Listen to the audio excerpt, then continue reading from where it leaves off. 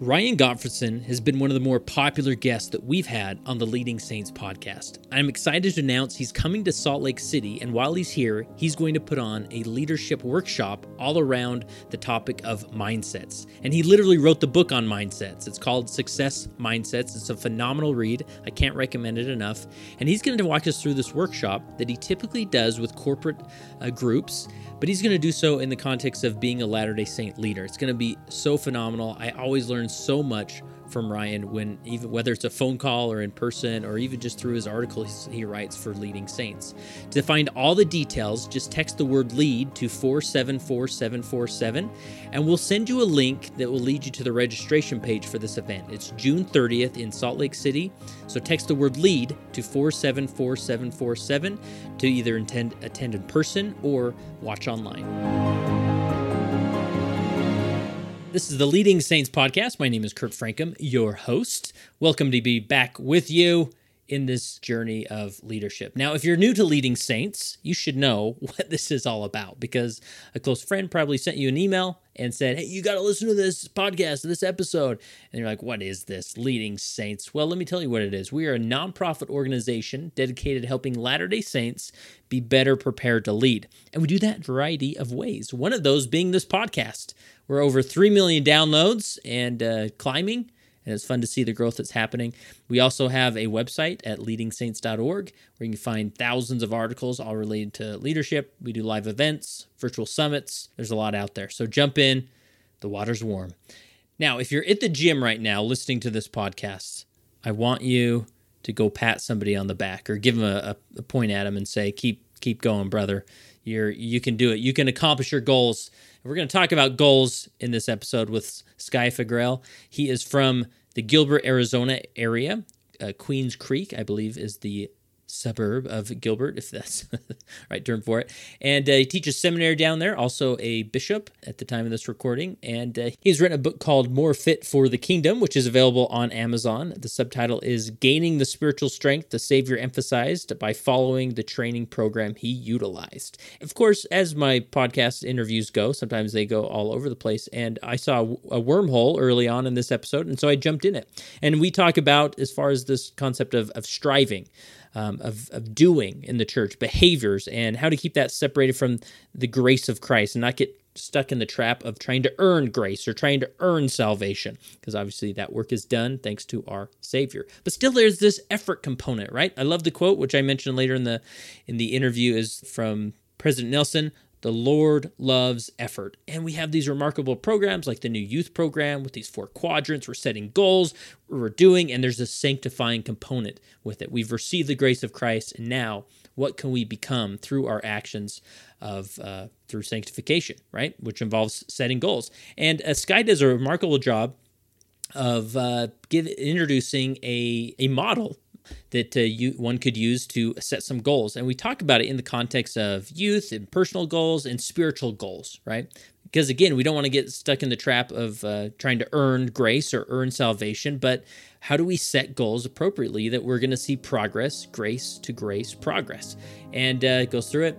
Good episode. Hopefully it will inspire those that are setting goals and inspire those who aren't setting goals to set goals with a new model. So here is my interview with Skye Faggrell.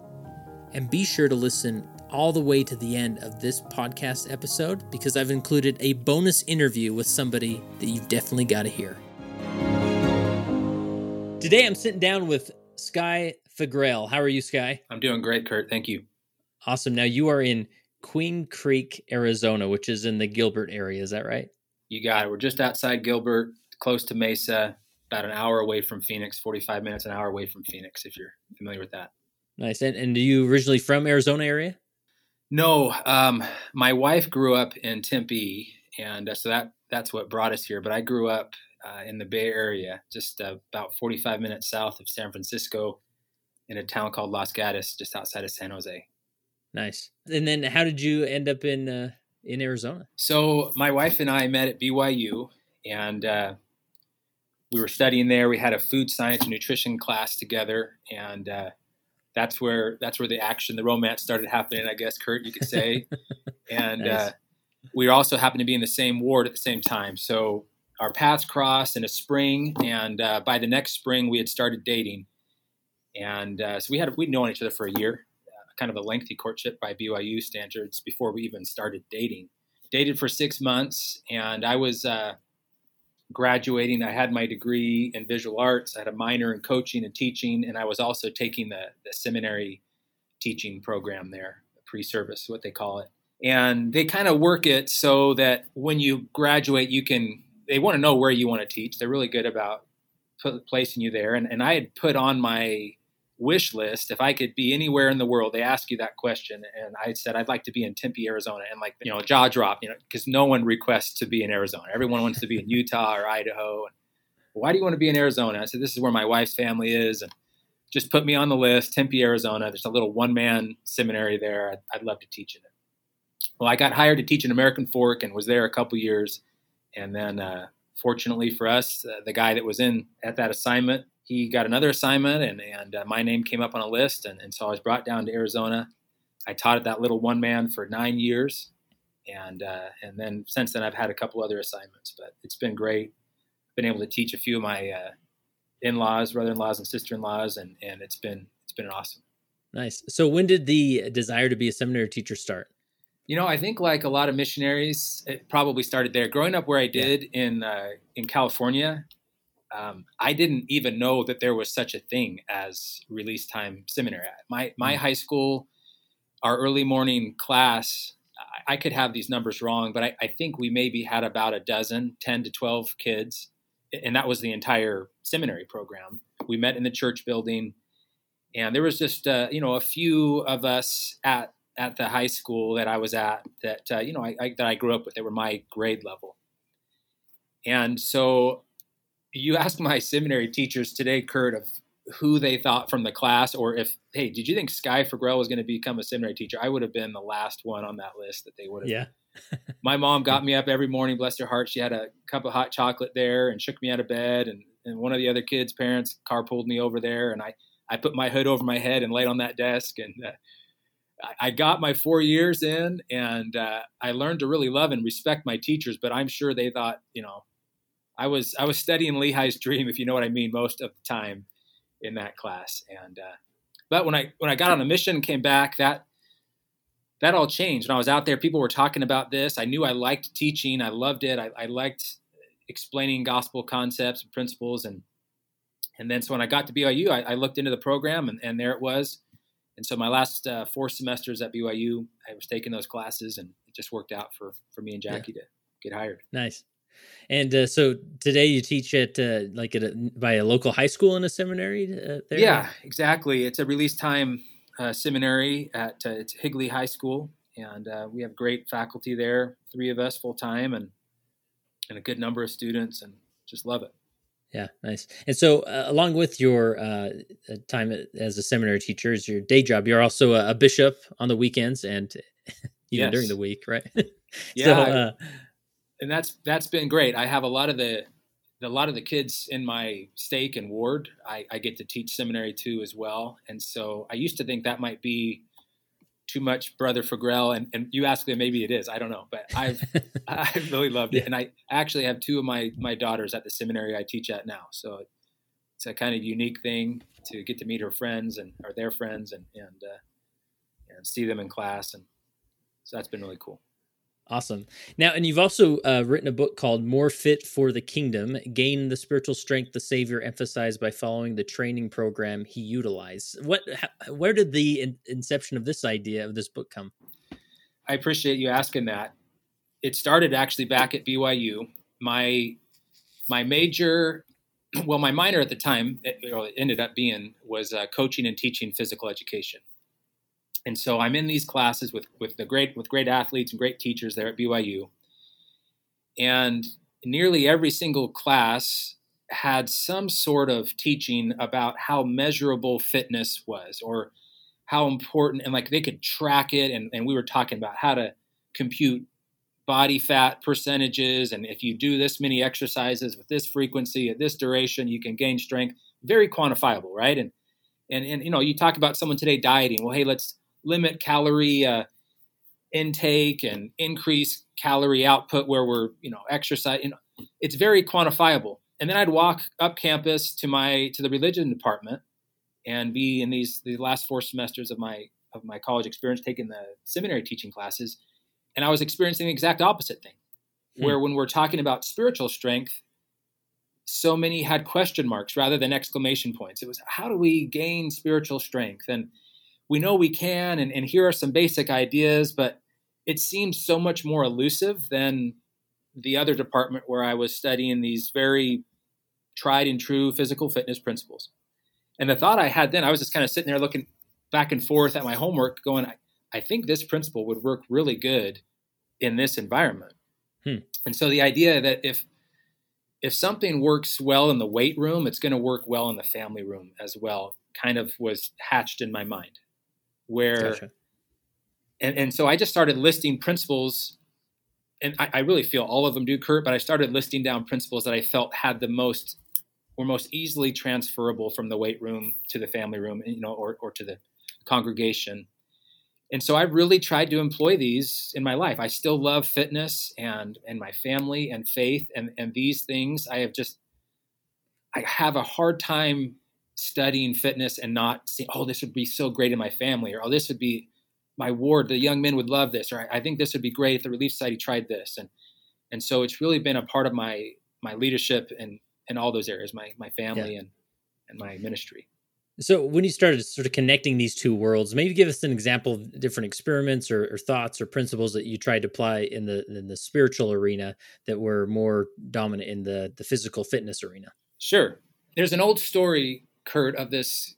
It's a mythical figure. Maybe he actually had a birth certificate somewhere, but most people don't believe the story's true, but the principle is great. So I'm going to share it with that premise. But the guy's name is Milo of Croton. And in lore, he was a great wrestler long time ago.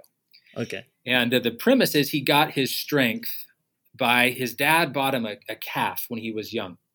And he said, Milo, I want you to go pick up the calf, carry him to the top of the hill and back down. So Milo was young. The calf was young. It was an easy task. I mean, it's difficult still. It was a long walk and up and down a hill, but he could manage the load. But each day the calf would grow and so would Milo, and he'd go up and down this hill. But the load increase for Milo was so incremental, he hardly recognized the increase in weight. And so Milo got stronger and stronger carrying this calf, which turned into a cow, until he just had developed this crazy amount of strength, lifting a cow over his shoulders up and down hills. That principle is called now the overload principle. And it's pretty much the basis of all physical fitness strength gaining routines. You just add an incremental amount of weight to the bar, and before long, you're going from bench pressing 185 pounds to 300 pounds over a sustained period of time. Well, you take that principle to, kind of like what Elder Bednar talks about, where it's not the absence of a load, but sometimes the load is what gives us traction to move forward. Mm-hmm. And so, and sometimes in the spiritual realm, that's something that I've tried to incorporate in my ministry is, what's your spiritual load right now? What kind of things are you carrying? And it's not so much that we need to add more to it, because that just gives we all feel nervous about it and we feel pressure about it. But maybe it's increasing the frequency with which we carry a load, or the intensity. I only have 10 minutes to study the scriptures. Great. What are you looking for in that time? And so, manipulating a few variables in that load that we're carrying might help give us the traction we need to move forward. And so the overload principle is just one of those that's really helped me, whether it's, and again, I try to do it in the most guilt-free way, Kurt, because it's certainly the gospel isn't about just feeling like I have to do more and more and more. Sometimes that load we have to get is, I need to rely more on the atonement and gain more access to his grace. And I haven't been putting that on my bar.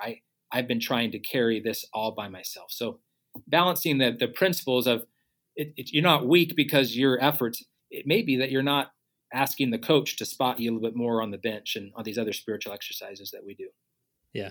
And so is it, so the principle isn't necessarily to see how much you can spiritually bench press over time, but to just be aware of the load and how you're interacting with the load rather than just doing it all yourself, right? Yeah, correct. I mean, in that story, I think that Elder Bednar originally shared, the idea was the guy got stuck in the snow, Mm-hmm. and he just kept trying to spin his wheels to get out. And Elder Bednar said it wasn't until he went out and cut down the firewood that he had originally set out to get, and he loaded it in that he got enough traction to move forward. And so that's just one principle where I think we can find a lot in incremental growth, just adding a little bit to what we're trying to do in life. And again, when I say adding, Kurt, I want to be very careful. It doesn't always mean I'm going to the temple once a month. I need to go 4 times. Or I'm reading 10 pages. I need to read 12. That's, I would say, the last part. There's probably time for us to add more, but that's not the main emphasis of what I think how the overload principle applies to spirituality and strength there. Yeah, for sure. And I appreciate just sort of pointing out the difficulty there of reconciling that, because it's like, yeah, we're not looking to overwhelm people, but it's important to know that that there's a process of improvement going on, right? And that's what you're trying to engage with. And I would imagine a lot of times as leaders, we sort of want to go into a place and remove their load, right? And say, well, let's get the release society involved. Let's get your ministering brothers involved, and let's remove this load from you so that you're not weighed down so much, but instead you're approaching the load, respecting the load, and then going from there, right?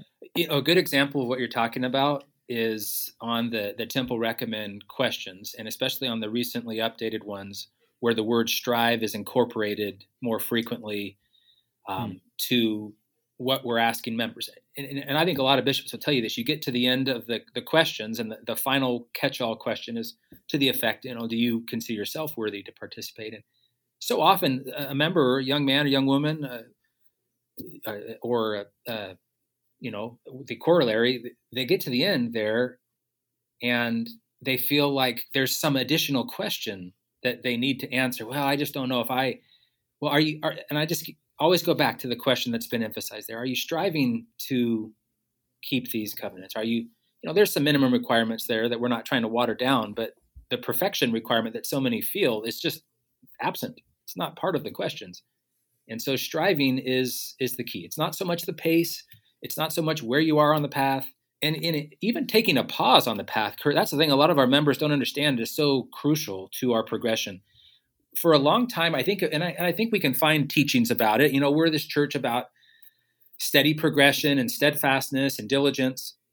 But the idea of having a hand on the rod of iron, but taking a pause, was kind of absent from our dialogue for a long time. I think we're getting more comfortable with it now. But marathon runners do this all the time. They're really, really well trained, highly skilled athletes, but they find an aid station, they stop. And along these courses, there's also medics and there's masseuses and there's people that are stretching. They're pausing so that they can progress. Mm-hmm. And so that's another important physical fitness principle that applies to spirituality. Sometimes people just have gotten burnt out, and they think, because we've had this idea of, if I'm not moving forward, I'm moving backward. Well, a pause is a productive time to consider and regroup and say, hey, where am I at? How's my pace? What do I want to readjust? Do I need some more hydration, some more nutrition, spiritually speaking, and then set out again on that readjustment on it. Now, I love this focus on the word strive, and highlighting that it's more dominant in the New Temple Recommend questions, and keeping the focus on the striving rather than did you do it, or the perfection, or the behaviors involved there, and brings to mind the recent quote by President Nelson of "The Lord loves effort." Yes. And you can hear that and just sort of misinterpret it like, okay, the Lord only loves me if I show effort on a certain level, doing the right things every day without a mistake. But no, that's not what he's saying. He's saying the Lord loves effort. Like there's purpose in our striving. And sometimes we can get stuck on the grace side of things and think like, well, no, we're saved. Some of our evangelical brethren sort of get stuck in this mode of just like, it doesn't put striving aside, put effort aside.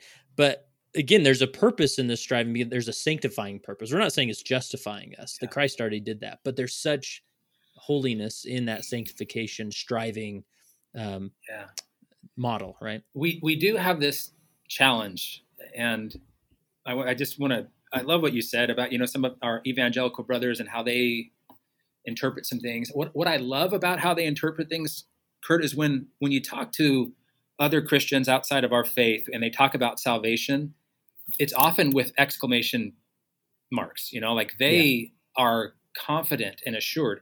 Whereas if you talk to Latter-day Saints and you say, how do you feel about salvation? There's hemming and hawing and, well, geez, man, I don't know. And I hope I can get there. And we have this idea, recognizing that we need to rely wholly upon the grace of Christ, and also recognizing I want to make improvements is a key part of the book that I wrote. We need to have the confidence in Christ and recognize there isn't any amount of load we're putting in the back of our truck or any amount of weights that we're going to lift spiritually that's going to now make, okay, now you've qualified. But as we're striving, we gain the confidence in Christ. He is redeeming me. He's saving me. He's strengthening me. And then we can work on those self-improvement efforts that so often have characterized whether we think we're good or not.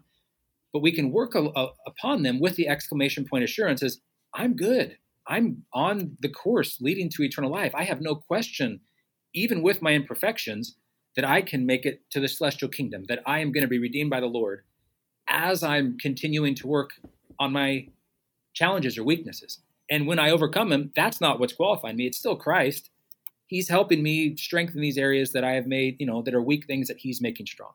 Yeah, I love that. And going back to your marathon analogy, so many times in the spiritual marathon that we're in, we're trying to qualify for the race that's already been won, right? We're running and we think, oh, if I don't get, this time, I'm not going to qualify for the race. But that sounds so backwards because you are in the race, like and you're going to finish it, right? And I love just this idea of how runners will, maybe they'll, train and they'll look back and think, oh man, that wasn't my, that's well below my personal best. And my calves are feeling really tight. So maybe I need to focus more time on that stretching there. But there's no that doesn't even come close to the defining of their personal identity, right? They're not thinking, oh, I'm just not qualified for the race because I didn't hit this certain level, right? So it's just such a unique, nuanced balance between these two things. But once we get there, it's the gospel opens up and we really see the role of grace in all of this,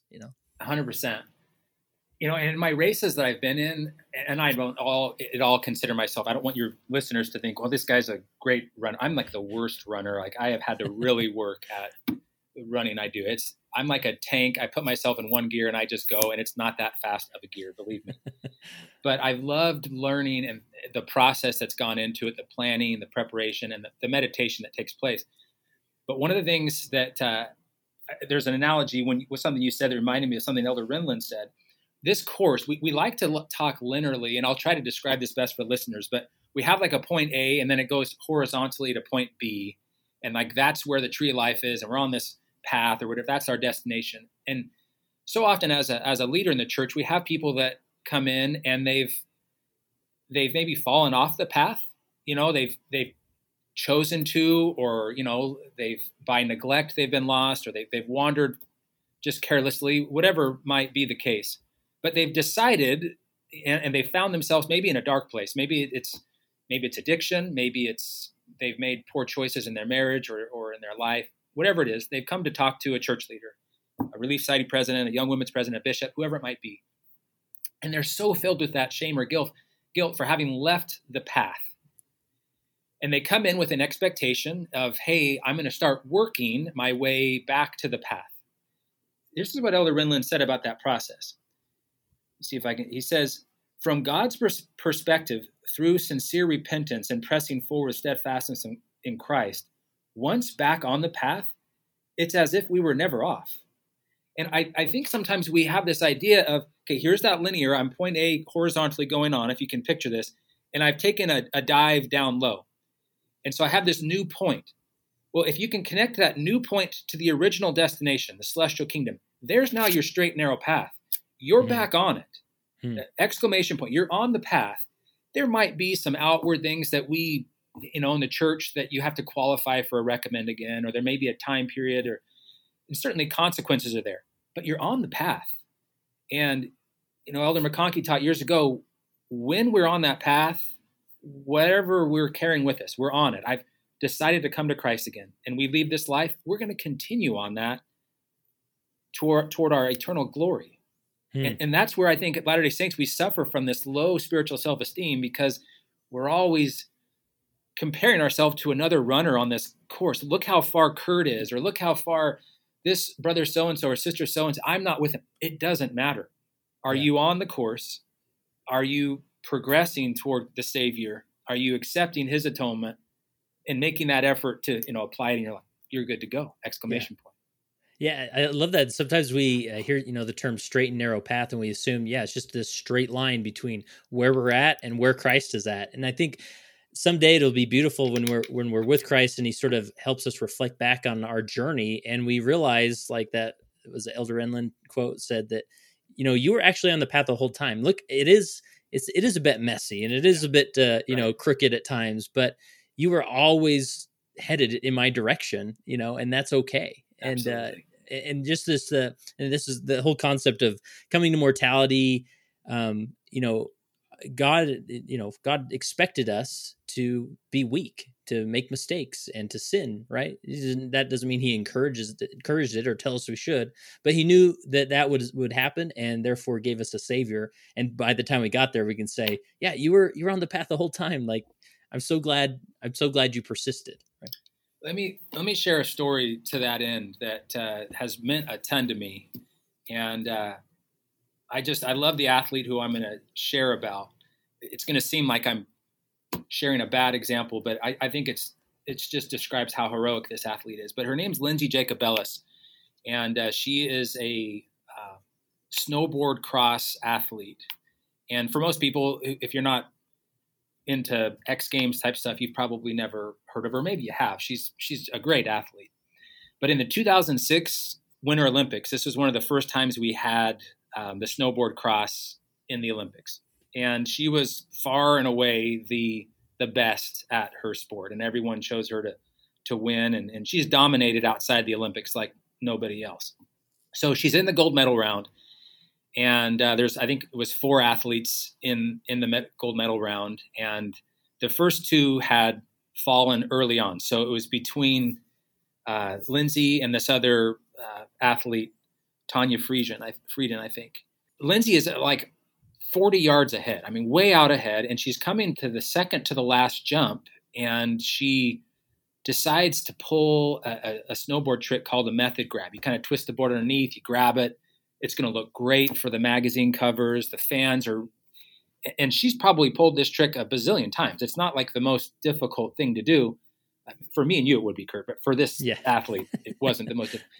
And so she is out ahead, this moment of glory. The American athlete's going to win this gold. She's dominated all the X Games and all the World Cup games, and she wipes out. And we see her spinning on the side. She's frantically trying to get up, and her momentum's almost lost, but it's enough to carry her slowly. And the second place, who would have been second place, Tanya Frieden, she then passes her for the gold, arms in the air. And you see this athlete, Lindsay Jacobellis, kind of limping to the finish. She gets a silver, which, again, Kurt, if you and I got a silver medal, we'd probably wear it to church every Sunday. And it would be a major defining just to compete in the Olympics. But the story there is that she had a crash, and she did lose a moment. She let her guard down, and it cost her. And that's a big part of what I write about in my book is we can't do what we did in the past. We need more strength now. And I talk about fortifying ourselves in our day and age. Like it just requires a different effort with the attack and onslaught of all the things. But to her credit, Kurt, and what I bring back in the story is that she has qualified for 3 Olympics since then. She did not let it define her. She didn't let it crush her. She didn't let it defeat her at all. And so I look at her. In my book, I talk about the best athlete. I mean, Tiger Woods, Michael Phelps. We got Diana Nyad, a great long-distance swimmer, and a lot of the lessons we can learn. But she's the one I look to, not so much for the successes that we would define the winning, but what she's done since the crash. And like you said, we're going to have these ups and downs on our course. But the key isn't so much a perfect run. It's that when we do crash, we choose to reach out for the already outstretched arm of the Savior and get back up until our next crash occurs, when we're going to need to do it again.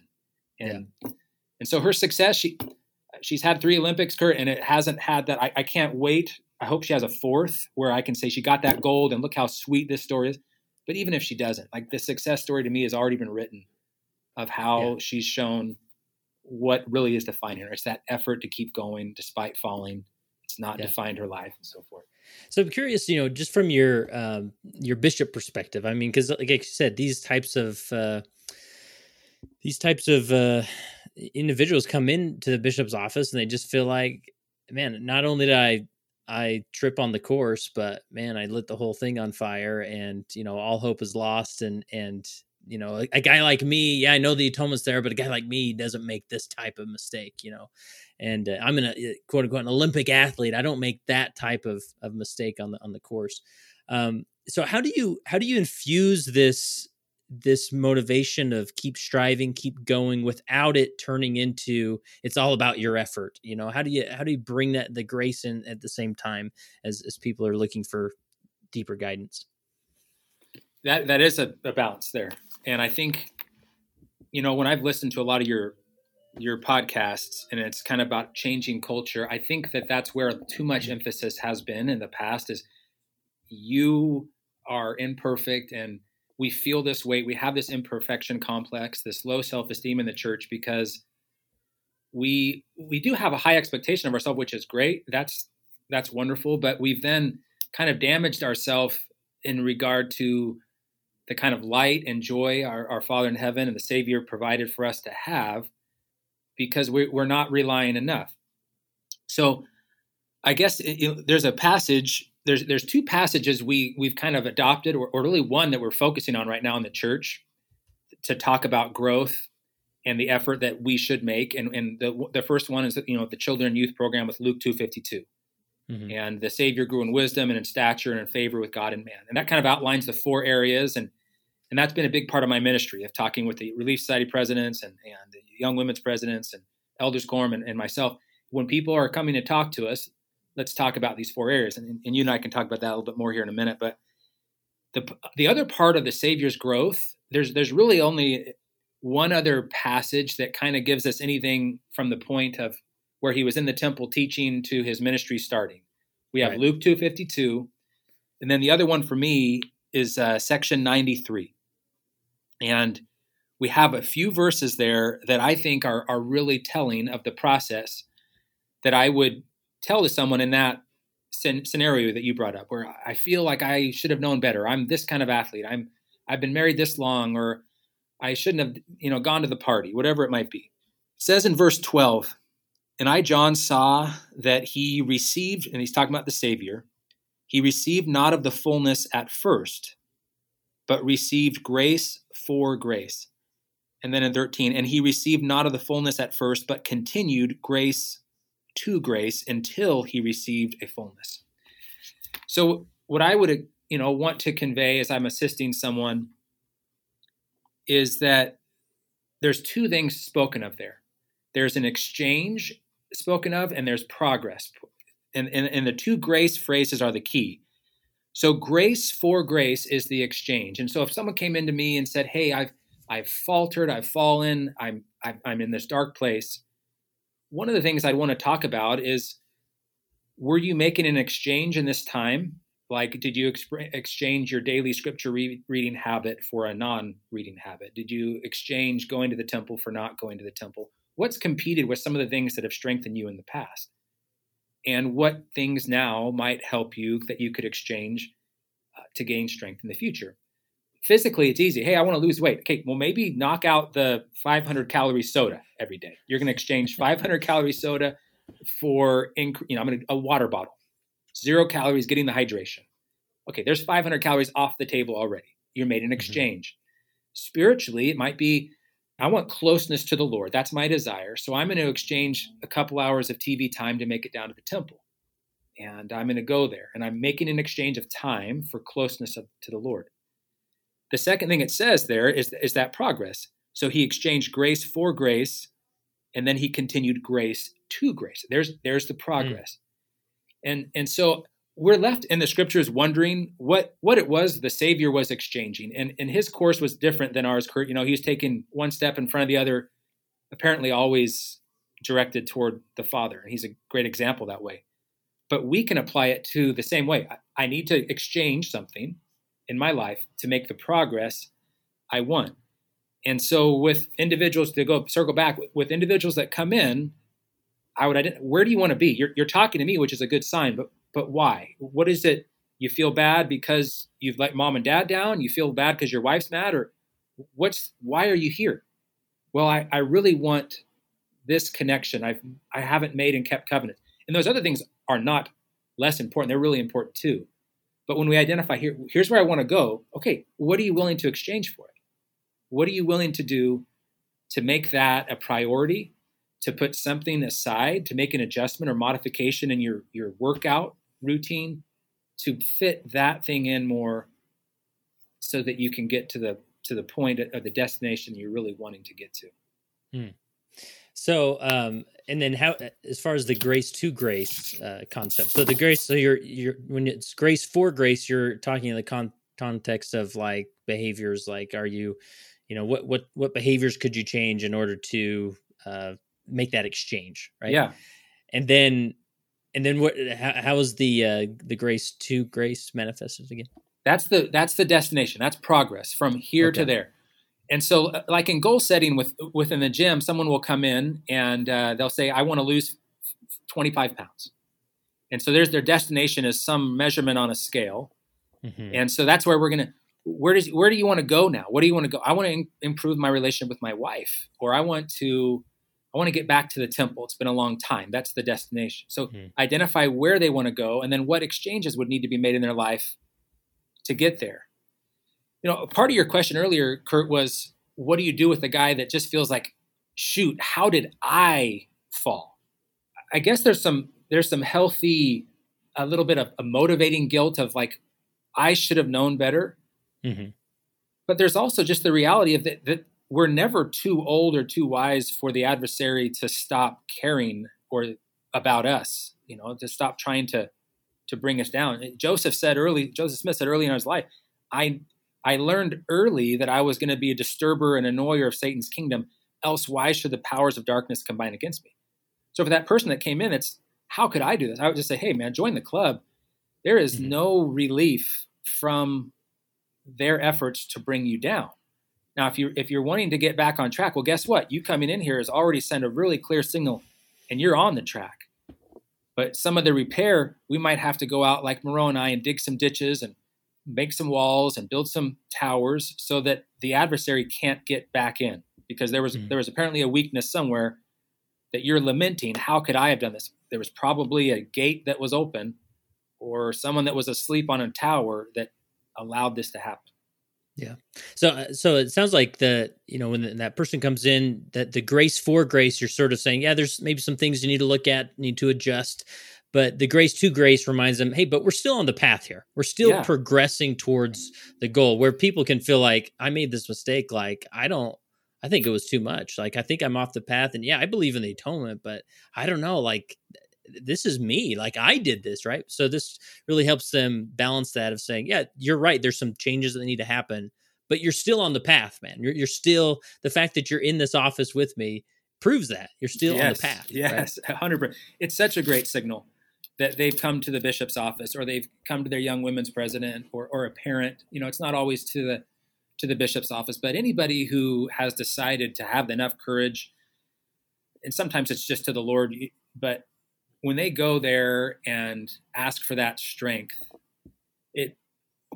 there's a part of that. That's why they always ask, why is confession so important to somebody else?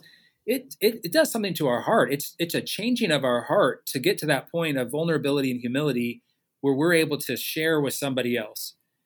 And again, sometimes it's just with the Lord, you work it out. Sometimes it's with a parent. Sometimes it's with a church leader or a bishop. But to get to that point where you go in and are able to say in humility to one of his representatives, I've done this and I want to change. Man, there is such a clear signal to the Lord of where you're at on that path. And it's a lot further than you're probably feeling. It really is. Kurt, I turned to a scripture here. Let me just read it real quick. Sure. Section 45. And sometimes we get this thing mixed up too when we're wanting to have this cleansing in our life and how it's going to happen. And I'm talking about all these things. I'm really, again, careful in the book to make sure I'm not thinking that you have to work out your own salvation in the sense of that we're this works-oriented church or I'm this works-oriented bishop. When we come to make this exchange, one of the exchanges we make is that I'm no longer wanting to represent myself and act my own way and do my own thing. I'm accepting the Savior as a proxy for me. And one of the scriptures I love that teaches this is section 45 and verses 3-5. The Savior says, "Come and listen to him who's the advocate with the Father, who's pleading your cause." Now he says he's pleading your cause. So he's pleading my cause, Kurt, your cause. But listen how little he talks about the person whose cause he's pleading. "Father, behold the sufferings and death of him who did no sin, in him whom thou wast well pleased. Behold the blood of thy Son which was shed, the blood of him whom thou gavest that thyself may be glorified." He doesn't mention us at all.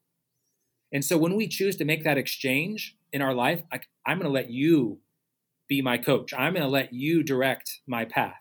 I'm going to rely upon your path. He stands in. And so when he's representing us, this is why we can have that exclamation point assurance of our salvation when we've chosen. When the Father looks at him and says, "You've accepted Kurt or Sky or whoever's name, and you guys have made that covenant agreement." Yeah. So the Savior continues to plead, "Wherefore spare these my brethren that believe on my name, that they may come unto me and have everlasting life." And so I'd assure that young man, young woman, whoever it is that's coming in, that adult, hey, are you ready to make the exchange and let him be your representative? Yeah. Let's do it. And I love that because it goes from me being on trial to the Savior being on trial. Suddenly I'm out of the equation because, I mean, that's the beauty of the infinite atonement, right? Yes. I mean, he almost becomes beyond a representative to being encompassing the sin, the transgression. He owns it now. It's not about you anymore, which is beautiful. And then, and they see that and they feel it there, like you've experienced on that side of the table before, but it's awesome when they go, okay, I'm going to let him do it.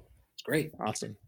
All right, 39 minutes into this discussion, I'm finally turning to your outline that you sent me. But I think we touched on, as far as the first principle you talked about, is following the pattern of the Savior in Luke 2. Yeah. You've touched on this a little bit. What more do we need to add to that before we move on? Again, I would just add only that if we just focus on what someone's coming to talk to us about, and we should definitely make sure we've heard it and listen, and we're not trying to rush through that at all. But generally, the people will talk to a church leader about 3 of the 4 things on the Savior's list. They'll come talk to a bishop about their spirituality. They'll talk maybe about something socially that's happening in their family or with a friend or with their spouse. They'll talk about intellectually, something that's happened at work. They've lost a job. But they rarely talk about the 4th one, the physical. And review those 4 things again about how the Savior grew. Yeah, so he grew in wisdom, which would be intellectual, your professional, stature, physical, and that's where I talk about your diet, your health, your strength. He grew in favor with God, the spirituality, and in favor with man, your social. In the professional world, they talk about that being your work-life blend. And there's a lot of data about how that improves engagement, productivity, and workplace morale. You can't hyper-focus on one and leave others out, right? Yeah. It's all part of the pie. Yeah. And they even call it, I do, this is really just interesting to me, but work-life balance in its broadest sense, this is a definition I'm reading, is defined as satisfactory level of involvement or fit between multiple roles in a person's life. And so in my ward, I talk about that with my leaders. Hey, make sure we're not just focusing on one thing. If we're really going to help someone, you can put a Band-Aid on someone that comes in and they want to talk just about one. But if you're really trying to help them progress in life, have them follow the Savior's example. He gained strength in these 4 areas. They've told you about one. Do a little checkup on the others. How are you doing here or there? And then what I would recommend they do is set goals. Assist the person in setting those goals in life that will help them advance. I just have found personally, and again, when I went down this avenue, I thought it was only going to be anecdotal evidence, Kurt.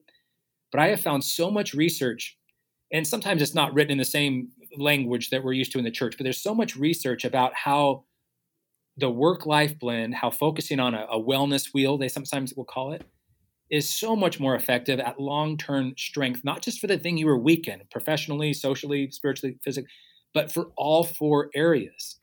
And so when my youth are preparing for missions or adults come in and they want counseling, it may not be the first visit we start talking about the other things, but soon in the conversation, since my effort is to help them progress long-term and just like the Savior, we start talking about the four areas. Yeah. And I love that because as a leader, it's easy to sort of get pigeonholed on one thing, right? Like, is he going on a mission or not? Are people showing up to sacrament meeting or not? Right? Just think of some of these more superficial goals that sometimes that we get defined by, right? That's in the quarterly report. And so if that number's not trending up, like there's a problem here, right? Yes. But to step back and say, okay, we have, Jimmy here. He's 17, doesn't really look like he's on course to go on a mission in the next year or two, or maybe the desire isn't there. So I'm going to step back, and instead of just sort of, throw some behaviors and habits at him, like, hey, do more scripture study, Jimmy. Like, that's what you need. And you got to attend seminary, Jimmy. That's what you got to do. But to step back and ask maybe curious questions around these areas, right? As far as wisdom, stature, yes. How's your health, Jimmy? Like what? Yeah. And again, not that you get into the details of these things, but just looking at it at a more broad sense, you get a better picture. And that's because that's how Christ developed himself. Right? 100%, Kurt. And, as a bishop, when I first was called, even till this point now, the struggle to feel like I need to get outside of my lane is real.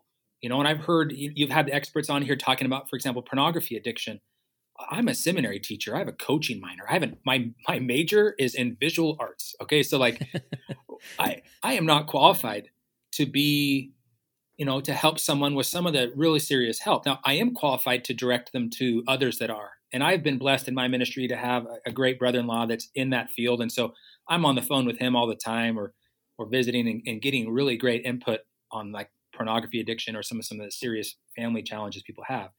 But as a bishop or church leader, to stay in your lane, you said you ask the curious question. You're not choosing the destination that they want to go. As a leader in our families or with those in our ministry, we help identify where they want to go. And the framework that the church has put out of the four focuses is right on. Hey, where do you want to go physically? Do you feel like you're where you're at? Let me help you. I would say the gap, and I'm not being critical of the program at all. I think it's inspired that we have this new goal-setting plan of let's set goals in these areas. But the challenge so many are finding is unless you've got great parents or coaching or young men, young women leaders around you to help you learn the process of setting goals, sitting down in January and then maybe again in July and penciling out, here's what I want to do in these four areas, and you have it written in your little booklet, the chances of that leading to the actual destination are very small.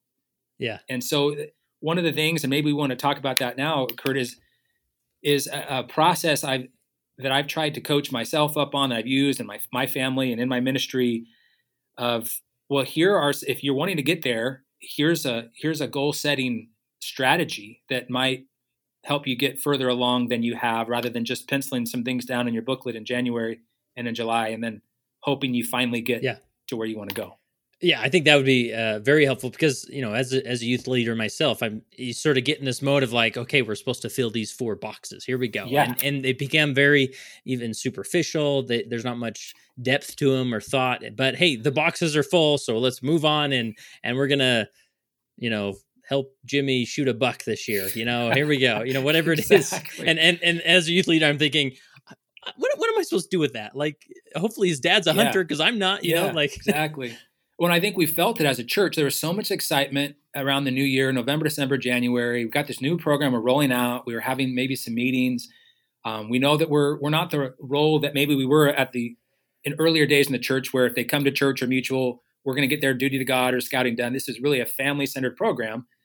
But a really great way we can be a resource to those individuals, the youth and the parents, is to say, hey, here's some goal-setting techniques. Here's some ways. If you're struggling and you'd like help shooting the buck, was that the example you gave? Yeah, I don't know where that came from. If you'd like to shoot the buck, then here's a guy in the ward that is a hunter, and here's a YouTube video, whatever. Yeah. But here are some steps that will help to get you to that destination, to make the exchange, to make the progress. Gotcha. So where do we, so this is with strategizing for success. Yeah.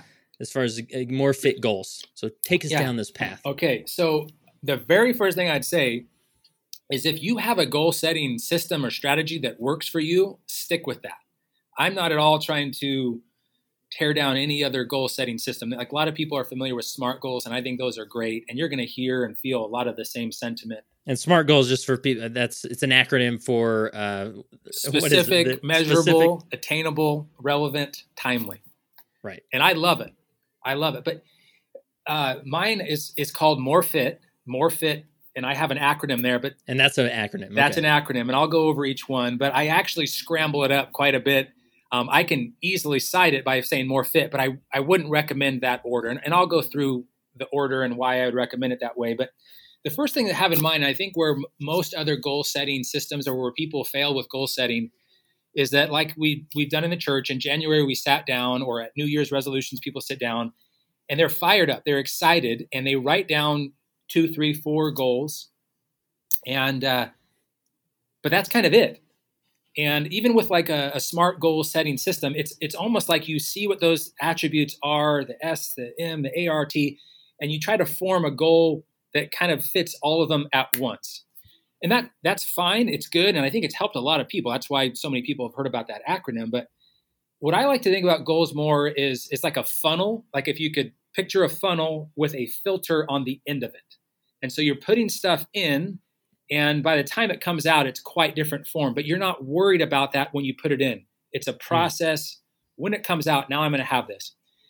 And so of the More Fit, each letter representing something. The first one is I would put it in writing. And this is time, everyone who writes goals, you got to have it written down. And as much as people know that, Kurt, they still kind of struggle with it sometimes. Maybe it's the accountability portion or whatever of having it written. But first thing to do is write it down. And Kurt, shoot, if you have a goal in mind, maybe we could just walk through this process with you. I want you to, look, I'm putting you on the spot right here. Think of definitely not to shoot a buck. But I don't care what area it's in: physical, social, spiritual, intellectual, a work goal, whatever you got.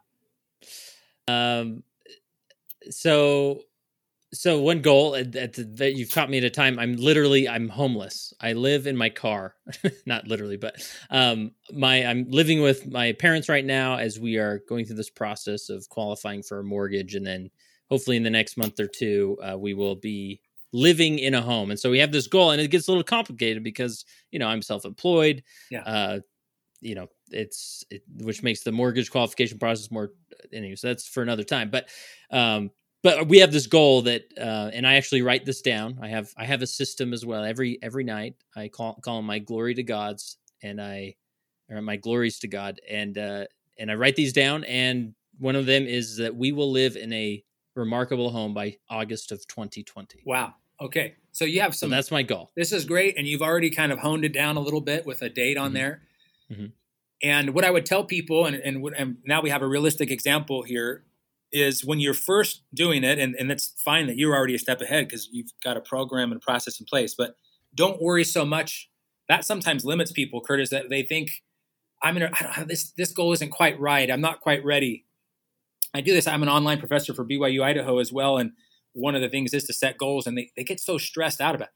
So just get something down you want to do. And so for your case, I want to be in a remarkable home by August 2020. Yep. That's great. Right.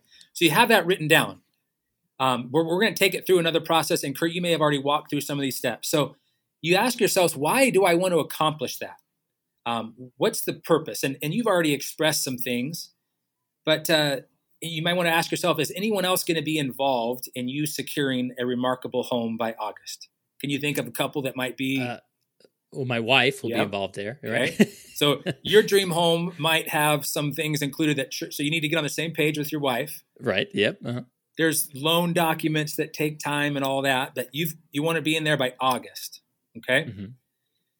The other thing you might want to consider is when and where am I going to work on it? But this is all just initial stage. We're just asking some questions. This clearly seems like a goal you want. So we've got it in writing. The second goal or second aspect of the More Fit system would be to ask yourself, is it realistic?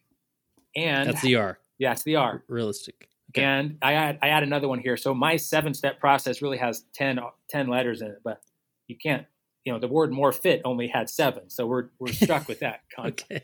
But realistic and reported. Okay. So this seems like, have you guys started the home hunting process at all? We're just at the process of getting pre-qualified for the mortgage, and Awesome. then we'll launch into the home search, right? I think there's probably a dozen realtors that are going to be emailing you right now telling you, okay, but it seems like a realistic. I've got a realtor, folks. Okay. Don't email me. All right. So you've got this realistic goal, and the reporting here, with our goals, I think it's super important to have that level in there of who else could I report to in this? Like a physical goal, sometimes people have a workout buddy or a trainer or a coach. When you're working so with it's like an accountability aspect. Absolutely. It is so helpful on the process of setting and then achieving goals. So the youth in your ward, you're telling them, hey, can you report to a parent or a sibling or to a church leader? You're one of your young men or young women advisors, maybe one of the specialists now, what we would call it in church. The specialist could be a children and youth initiative specialist. But you'd want to report your efforts and your wife's efforts, your family's, to this process of finding the home. The third part, and from what you've already expressed, I can tell you there, but the E would be the third one, to be emotionally connected to it. Too often our youth or those that we're ministering with, they set a goal based on what you think as the bishop or as their parent. But you really got to hone down. Hey, I love that goal. That's great. That'll make me so happy as a bishop parent. But man, do you really want to read the Book of Mormon in a month? I mean, is that something you're emotionally connected to? Yeah. And yours, you want this remarkable house, and for great reasons. And I would imagine even in the context of, you're in your preschool meeting and, everybody's filling out their quadrant here, and you're thinking, I just got to write something down to move on, right? They'll keep asking me, and there's no emotional attachment there. Yeah, exactly. And so it's a good goal, but it's not something they're emotionally connected to. So as an adult advisor, bishop, whatever, you might be tempted to say, or as your parent, hey, that's awesome. And they now have checked off on their list, I pleased my parent, my bishop, my advisor, but they're never going to look at it again. Yeah. So, what would you say about, sometimes, especially with youth, it's hard, right? Like, they're good. Like, I just want to play Minecraft all day, like they really struggle. And I was this youth as well, to connect emotionally with certain goals, because they think as long as I'm fed and you give me at least a couple hours on my screen time, I'm good. Yes. And, it's a hard balance, Kurt, because kind of in the old model of leadership, as leaders, we'd kind of create a menu of things that we already thought were great, and then say, hey, choose from one of these. And then you'll be right on. And like, which merit badge do you want here? Exactly, here's the list. Exactly. But it's important to say, listen, I can help, and here's some suggestions of ideas, but I really want you to find something that's helpful. So I'm going to give you some ideas. Don't be limited to the list. Even just saying that phrase, like, don't feel limited, don't feel locked in. But a lot of these people have a hard time. What's an intellectual goal? What's a social goal? Like, so having someone break it down, a mentor figure, to then give them some counsel on, like, here's some ideas, but you don't feel locked into it. Okay. And yours, I didn't choose at all. I wasn't never going to guess, let's get a house. But so you're emotionally connected to that. You're, like you said, you're living in the van, yes. and you want to get that. So the next step is one that a lot of people are familiar with. It's also in SMART goals, but the more fit M is measurable. And this should take a lot of time. Making our goals measurable is difficult. It takes time to really evaluate, how will I measure this? Success will look like what? And so obviously the end goal for you is to be in a house. That'll be very measurable, but it'd be really wise to make steps in between. Things that, like, I need to go visit homes on these weekends, really hone down on what I'm looking for in a house. Like we need to go out twice a week to look for homes. Yes. Like we can't just expect the home to show up. Right? Yeah. We have to be out there. Right. And I think that, and I know that this is something that's already part of what you do, but a spiritual component of that would be like, we're going to include the Lord in this process. Where can we really strengthen a community, or where could our family be strengthened by? Help us find, that's something that Latter-day Saints would incorporate into their process. Okay. And so it's not just one measurement of this is how much weight I'm going to lose, or this is what I'm going to do. There might be 10 different measurements throughout this process that you've identified. Yes. And I thank you for bringing that up, Kurt, because the physical equivalent is the scale. Like people use one measurement and it's the scale. How much weight have I lost? And so like, for example, a woman might go in and her overall goal is to change body composition. She maybe wants to be more toned or, appear thinner or whatever. And the one measurement she's familiar with is the scale. She goes in, if she had measured herself ahead of time, and then 2 months later, she's doing the circumference of her arms or legs or whatever that look was is actually shrunk, but her body mass has increased in weight because she has more muscle mass there. Right. She feels like a failure because she chose the wrong measurement. And so I would say choose multiple. In your case, I'm going to meet with this people. We're going to pray about it. We're going to talk about it. And so you have multiple ways to judge, hey, have I been successful in measuring our progress here on that? And just being aware that you may pick a measurement that is hurting you more than helping you, right? 100%. And that's, again, spiritually, that's so often that comes. One of the measurements that we sometimes accurately or inaccurately use in the church is the temple recommend. Do I have one? And there are, there's requirements that, a bishop, as much as he might love or be compassionate, they're just, this is what the standard is. But helping a member understand, I'm on the course, progressing toward God. I'm 100%, my salvation is intact, even though currently I'm working through some things to increase worthiness, I'm still worthy of salvation. And temporarily, I can't go to the house of the Lord on earth, but I'm 100% okay. I'm going to continue to progress toward his house in heaven. Yeah. So, all right. Love it. You see how I'm going back and forth? My mind can't stop here, Kurt. The physical and the spiritual are. All right. I think we're on. Good. We just did measurable, right? That's right. Yeah. So the next step, the fifth step would be the T, and make them timely and tied to an action.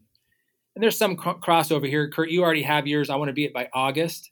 It's really important to have a date when the youth and adults or whoever was involved in January set their goals. It just loosely says to do twice a year. I think goal setting really should be done 60 to 90 day increments is usually the best. But, if you did them twice a year, there could be goals that really do take 6 months each time. So and that gives them an opportunity to sort of reassess or think, okay, maybe I am measuring the wrong things or whatever. And so just because the church says 2, that's probably a bare minimum, right? I would say so. I mean, I think to revisit them, and I think in July when many will probably start doing that. Hopefully we're easing back into church, July, August, we're having more meetings. Even though this one could be really well done over a Zoom call with your priest at Laurels or whatever, or what used to be called Laurels. But we'll see it again. And hopefully some of these steps might help some of those leaders or parents that are working on it. So we have a date. I want to lose this much weight. I want to have my house. By this time, I want to have indexed this many names, whatever their goal might be. And then the other T I add there is tied to an action, like an actual ing word that someone could put on their paper. So your original goal, the way you stated it, Kurt, can you tell me that again, how you have that written out? We will live in a remarkable home by August of 2020. So maybe the word could be like living or buying or some kind of word that would be or exploring, because you're looking at all these options, but trying to find a key word that you could have on a wall. And you'll see another step here that's kind of like this, but having some kind of action that you could quickly associate with the process of the destination where you're wanting to go is very helpful. It should be a verb, you're saying. I think so. That's what little I know of English, those action words, are crucial. So throw in one of those in, timely and tied to an action. Step number 6 is fear confronting and flexible. Our goal is, we don't have to tackle our biggest fear right away, but we should identify where it is on the track and start doing exercises or making adjustments so that we can get over that when we do get there. And boy, fear, here being on the show, writing a book, Kurt, I can't tell you, for 20 years, I had this idea to write a book, but I had so many hurdles on the track that kept me from doing it. And I had a great coach in my corner, my wife, that was always like, Sky, you got to write that book, man. I think this could help a lot of people. You're passionate about it. It seems like the Lord's kind of kept back other resources like this from other people. You get it out there. And she kept coaching and encouraging me to hit the hurdle. I didn't know how to write a book. I didn't know how to find a publisher or an editor, or, contact Kurt Frankum and get on a podcast. None of this was in my lane at all. But I finally started addressing the fear, and it's huge. Writing a book is such a vulnerable thing, and other people have different fears. Maybe it's coming to see the bishop. Maybe it's applying for that new job. Maybe it's they've been in a rut in their family. They've never done family home evening, come follow me scriptures. And they're that dad that wants to, but it's been a fear. How do I do it? How do I what's that look like? And so they see that fear, and now they start heading toward it on track. They get some mentoring. They talk to an elders quorum president. They listen to a podcast, whatever it might be, to get some strength on hitting that hurdle and trying to get over it.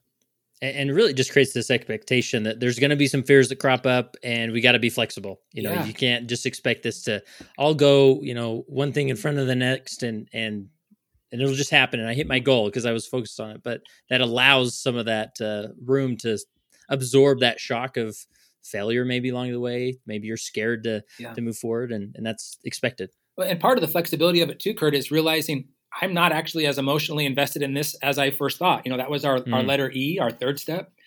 We have to be flexible to sometimes realize losing 20 pounds actually wasn't what I wanted to do. I feel great. I weigh the same amount, but so 20 pounds, I'm taking that off I'm successful, even though that's not what I hit. Or some other, professional goal. Like my goal was to do this, but now I'm adjusting it because I really found success wasn't in what I wrote down on my paper. It was this. And so I'm adjusting it to that. Cool. All right. The last step is the O. And that is a word I made up. I don't think this is actually in the dictionary, but it's to make our goals one wordable or one phrasable.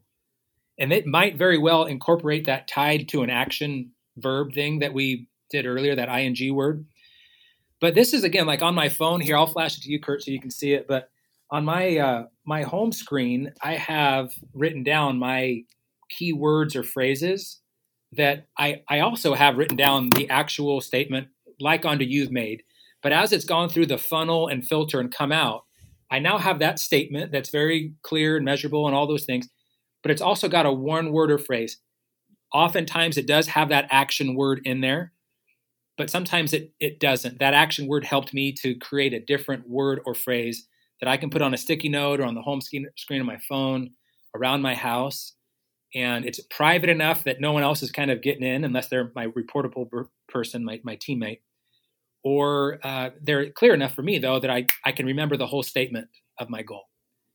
And so I just have this quick reminder every time I look at my phone what my goals are, and I can remember it. Because if having it written down isn't so just in January, it's for the first day of the month, the second, it's so you can keep looking at it and remember, this is the destination I'm going to go to.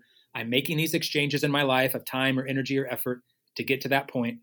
I'm going to stay on track because I want this so bad. Yeah, I like that because especially for youth who maybe are a little bit more bashful about, what they're trying to do. They, it's always good habit to, put something on your mirror, right? And put this goal on your mirror, and they think, I don't want to put it up there and my little sister's going to see it, Yeah. So it sort of makes it a code of, but still is motivating. Totally. It masks it. It's individualized. It's your word. And if you wanted to share it, again, we talked about making it reportable. That's fine to that person, but not everyone needs to know. Yeah. Awesome. So there's the More Fit model. That's the More Fit model right there. And again, we didn't do it in More Fit, but it's I can't even say, or I don't even know how to say it outside of More Fit. But More Fit are all the elements, and they're scrambled up there. Nice. And we'll put that in the show notes if people want to take a quick glance at it. Of course, it's in your book as well, right? Correct. So, yeah. That's awesome. And then let's just round up our discussion with the last point here as far as overcoming plateaus. Have we hit on that much, or just slightly? But Kurt, there's a story of Michael Phelps in the Olympics, and you might remember this. More people are familiar with swimming, especially Michael Phelps. But the Olympics that he was going, I think it was 2008, when he was trying to tie the record of Mark Spitz, 7 golds, and break it and go for 8 golds in one Olympics. And again, it is unworldly to be not alone qualifying for 8 events, but be the guy that wins the gold in 8 is unbelievable. But he's in this one event. It was the 100. I think it's the 100 butterfly. It's just down and back once in the pool. And this was the one event they thought that if he was going to slip up in his quest to tie, it was going to be in this event, because the other guy he was going against, Milo Kavic, Serbian swimmer, trains in America, but Serbian swimmer, was really good. They were all really good. But anyway, so he's in this event and it's down and back. At the first down, he's in second to the last place. He's got 6 swimmers ahead of him that he's got to pass up. And Phelps is known for having just in this incredible endurance and never tapering, but it just still looked like an uphill battle. He turns that wall and he's coming back, and they're just meters away from the wall. And he made an adjustment. And this is how we overcome plateaus. If he had stayed the same way he was doing this incredible Michael Phelps swimming, he would have lost. But he chose to increase the frequency of his stroke. And he did a quicker stroke at the end than he'd done the whole time. And instead of gliding to the finish, he took an extra half stroke and beat out the other swimmer by 1/100th of a second. Like literally, You remember this? I remember watching it. Yeah, you almost couldn't tell even in the slow motion. Right? Honestly, I still can't tell. If it weren't for still shots like this, the other guy looked like he had the race won. And they filed a complaint. They thought he had it won. And finally, they had a still shot. And like, it is a fingernail's distance. And sometimes that's all that it's going to take in our life, Kurt, is to make an adjustment in one variable. If we're in a plateau physically, spiritually, socially, intellectually, ask yourself, is it a matter of duration, frequency, or intensity? And in Phelps' case, he adjusted frequency. I'm going to take a little half stroke. But if we apply that to another area, let's say it's a scripture reading, okay? I'm going to plateau scripture reading. I'm not getting anything out. Well, maybe it's the frequency with which you're reading it. You're only reading on Sundays. So maybe you want to go for the daily read or the daily listen. We say, I'm already reading 7 days a week. Okay, maybe it's the duration. Maybe you're only reading 5 minutes and you want to go, maybe 10 sounds good.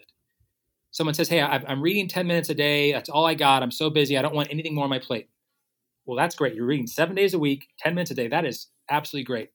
Maybe it's the intensity. I don't want you to increase any more time. I don't want you to increase any more frequency, but maybe while you're reading, you could just incorporate prayer into that 10 minutes, pondering into that. Maybe you just ask a question ahead of time. You look for a specific thing. You're underlining a certain word. It's just slightly adjusted the intensity of your scripture reading. And now you can break forth from a plateau. Now something different will happen. You've made a little exchange. You're going to get to a different destination than you were before. And so that physical fitness principle applies for runners, and it definitely applies for the spiritual fitness seeker who just wants to get out of a flow. I'm in a rut, not getting anything out of it. Adjust one of those variables.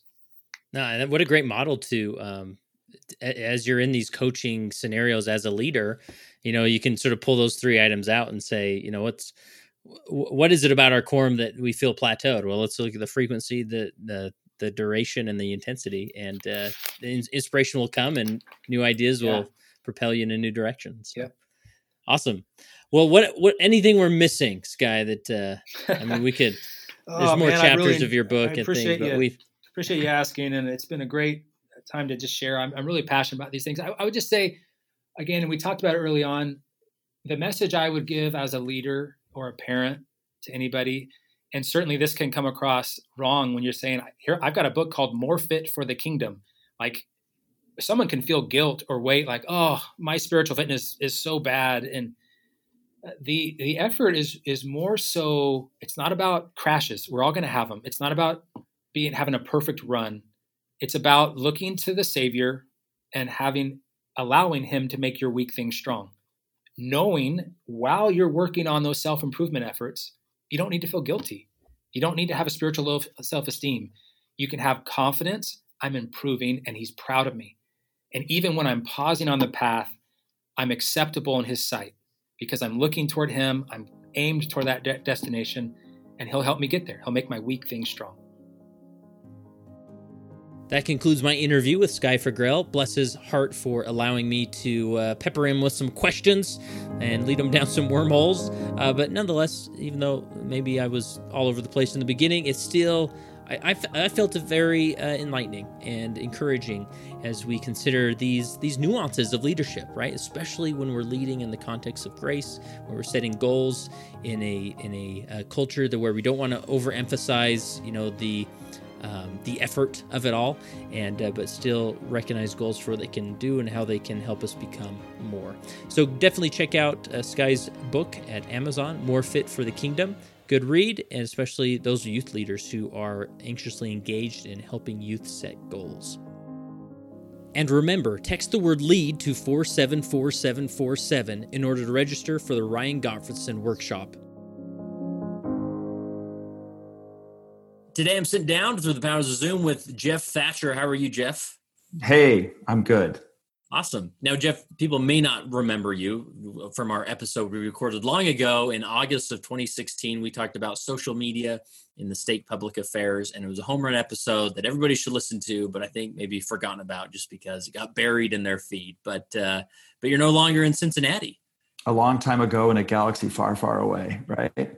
Right. I am, yes, we moved from Cincinnati after 25 years in Cincinnati. We moved down to the Savannah, Georgia area and are in the Hilton Head ward, which, there's nothing greater than going to church about 2 miles from the beach. I bet it's beautiful. It's wonderful. For sure. It is nice. It is nice. And give us a summary again of what you do and then what led to this project during the pandemic. I own a small design firm called Creative Principles, and we work on theme parks, museums, visitor centers, corporate lobbies, any type of experience around the world. And so when the pandemic hit, a lot of our projects went on hold. A lot of our projects paused. And I turned to my daughter, Zoe, who's a designer at Creative Principles, and I said, hey, remember that book we talked about that we've never done anything on? Let's get that book published. And I had written a short story called The CEO's Time Machine back in 2016 when we first met. And I put it on LinkedIn, and I think 5 people clicked on it and maybe read the first paragraph, and that was about it. But I always thought it was a great story, and but always felt that it would be great to have some visuals. And in October of this year, Zoe posted a sketch on her Instagram account that I just loved. And I said, you know what, that would be the perfect illustration style for that short story I wrote. And then we didn't do anything, like what happens with most everybody. The problem with working on projects in your spare time is you never have any spare time. And right, yeah.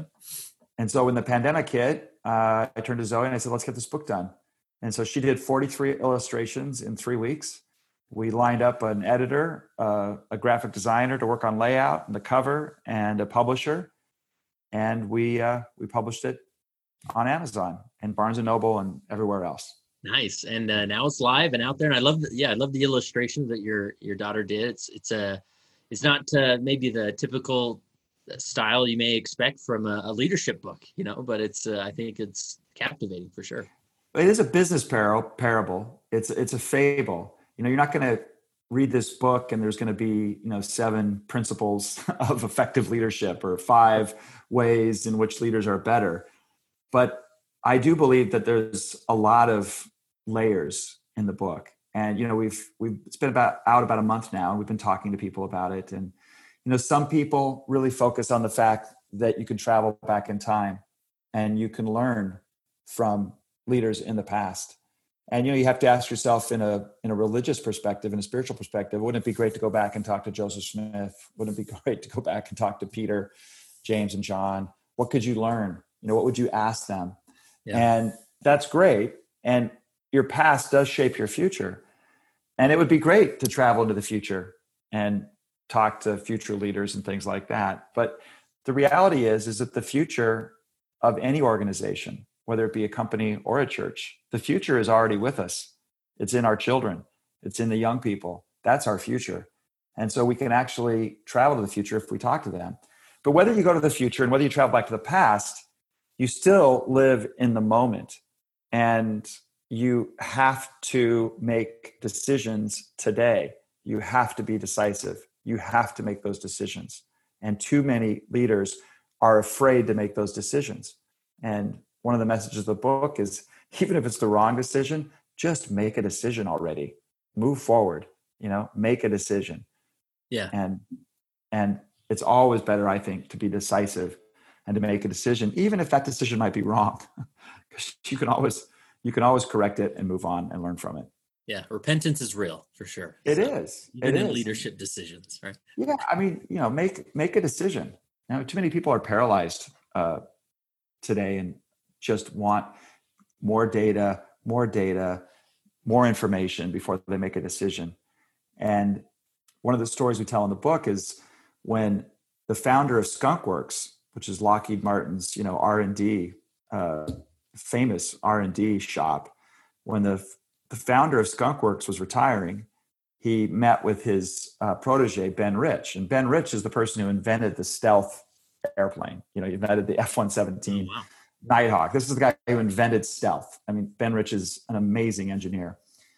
And when Kelly Johnson turned over the reins to Ben Rich, he was supposed to spend several weeks with him teaching everything that he should know. And he didn't. He said, I'm going to tell you what you need to know in 5 minutes. And number one is be decisive, make a decision. Even if it's wrong, make a decision, be decisive.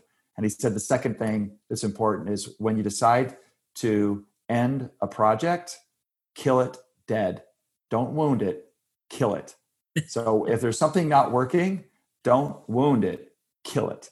And he gave him, that was the two pieces of advice he gave him, and he moved, and then Kelly Johnson retired, Ben Rich took over. So you have to be decisive. And in fact, the inspiration, at one key point in this fable, our hero steps into a rotunda where there's a Roman god, Janus, on display. And actually, the inspiration for that Roman god Janus came from a BYU devotional where, I forget the leader, where one of the general authorities talked about the importance of being decisive in the moment, that Janus doesn't just look forward, Janus looks back, but we have to be in the moment. Janus is the god of doors, the god of decision. And so that's a key point in the book. Awesome. Yeah. So I love the format because it's set up sort of as a narrative or a parable, right? So it is. Yeah. Quick read too, right? Yeah. And there is an ethical dilemma at the end. Our hero, she must decide whether she's going to use the time machine or not. There's a bit of ethics there involved. We talked about social media in 2016, and some leaders struggle with, should I listen on social media? Should I follow, on Snapchat and Instagram and all these, the kids that are in my youth group, or should I, is it wrong to listen to them on social media? I don't think it is personally. I think it's an incredible tool to minister and to understand people. But, a time machine, there are some ethics involved in time travel. Yeah, for sure. Well, so maybe give us, as far as if there's a leader out there who is looking for the book, where would they find it? And maybe how would it apply specifically, maybe in the setting of being a lay leader in the church? Well, you can find the book at ceotimemachine.com, and it's available hard copy and ebook. I think the lesson that I would take from it if I was a lay leader in the church is to listen to the ideas of our young single adults and our youth, because they are the future of the church. You don't need to travel 20 years into the future to find out what's going to happen when those people that are the future are right here with us today. And we don't listen to them enough.